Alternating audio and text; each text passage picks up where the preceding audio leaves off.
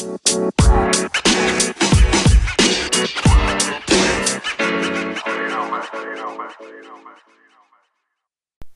morning, afternoon, or evening, wherever you are in the world, and welcome to Dad's Beards Nerds News for October 8th, 2019. The semi-daily news that even plants crave and Anchor's #1 gaming news podcast. I'm Tommy, and I'll be your host for today.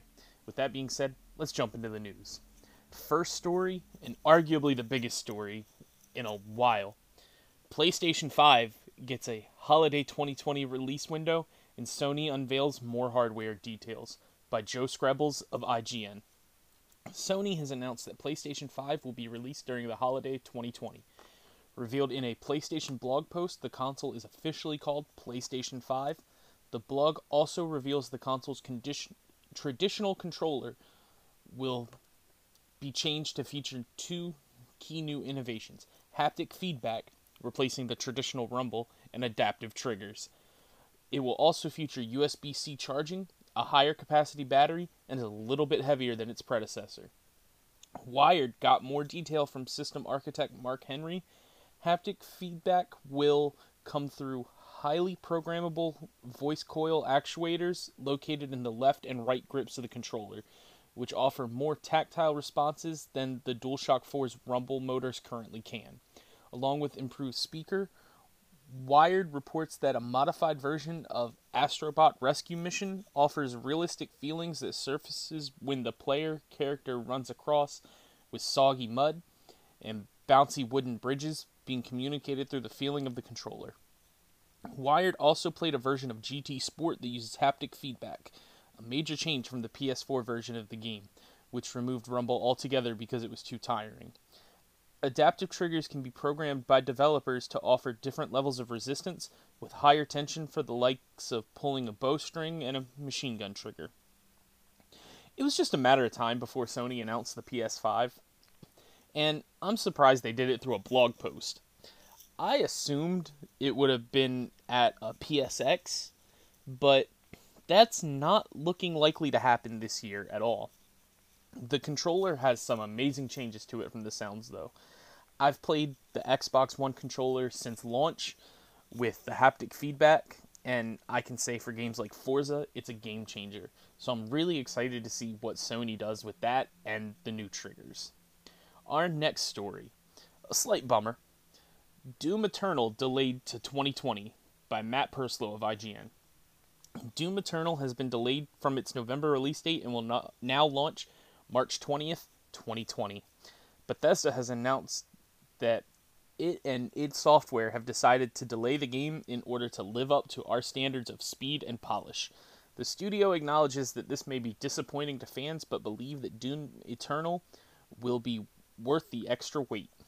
In addition to an altered release date, Bethesda and id Software have announced 3 other changes: Invasion Mode, in which the player takes on the role of a playable demon and invades another player's game, will be released for a free update shortly after the new March 20th release date. Doom Eternal will also launch on Nintendo Switch, but not the same day as PC, PS4, and Xbox One. Bethesda promises the date will be announced in the future. Additionally, Doom 64 will be provided as a pre-order bonus for Doom on all platforms. Doom 64 will be available to buy separately and will be released on all platforms March 20th, 2020.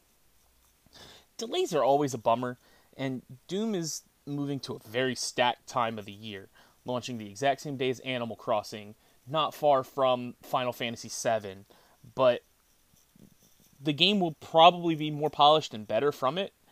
I'll take that extra time for more additions and for smoother gameplay. That new invasion mode sounds like just the ultimate way to troll somebody.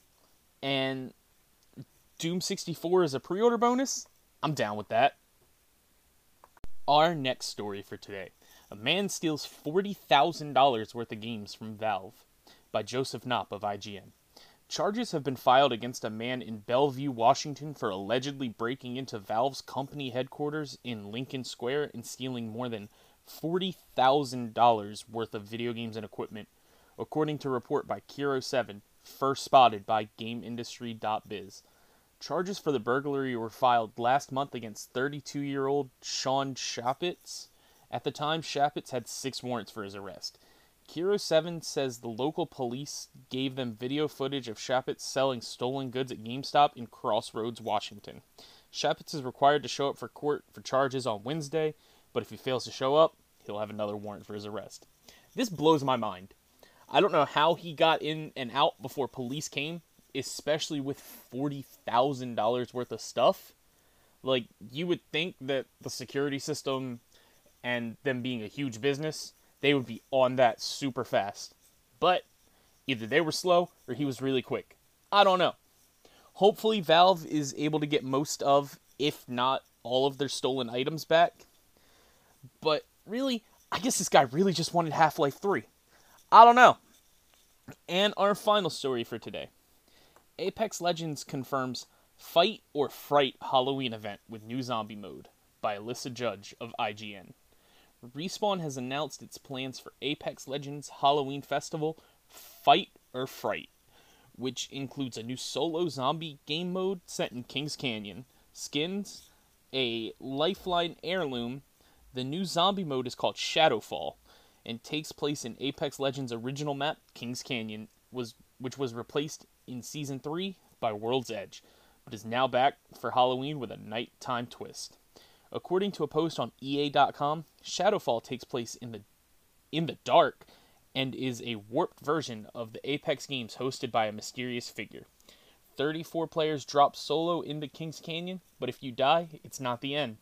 Instead, your legend respawns as a member of the undead Shadow Squad. The Shadow Squad can't fire guns or use their legend abilities, but can move faster, jump higher, scale walls, and unleash brutal melee attacks. The game ends when the remaining living legends make it to an evac ship, or the Shadow Squad wipe them out. Also up for grabs in the Fight or Fright event are 2 new legendary skins, plus 24 limited time premium cosmetics. The EA blog contains a GIF that reveals 3 of these skins: Frankenstein's monster, a skeleton, and a clown. Unlike Season 2's Iron Crown event, you will be able to buy any of the Fight or Fright limited time items from the start. Legendaries will cost 1,800 Apex coins via direct purchase, while Epics will set you back 1,000 Apex coins. A cheaper but randomized option is the Event Apex pack, which costs 700 coins. Look, I love Halloween events. I'm glad they're bringing back the solo mode as well. I know most people liked that mode, and it was kind of a highly requested feature to return. But ultimately, the Shadow Squad thing is what sounds the coolest. I'm definitely going to re-download Apex and try it out just for that, because it almost sounds like the zombie mode in Blackout that Treyarch added a couple months back.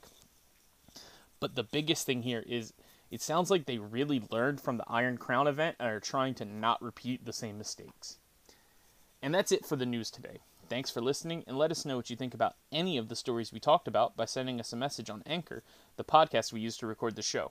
If you'd like to support the podcast other than listening, please check out our Anchor page at anchor.fm/dadsbeardsnerds, where you can donate to us via the Support This Podcast button and sign up for a monthly donation of 99 cents, $4.99, or $9.99 a month. On Twitter at dadsbeardsnerds, Instagram at dadsbeardsnerdspodcast. Check out our Twitter bio to be a part of our ever-growing Discord community, or on twitch.tv/dadsbeardsnerds.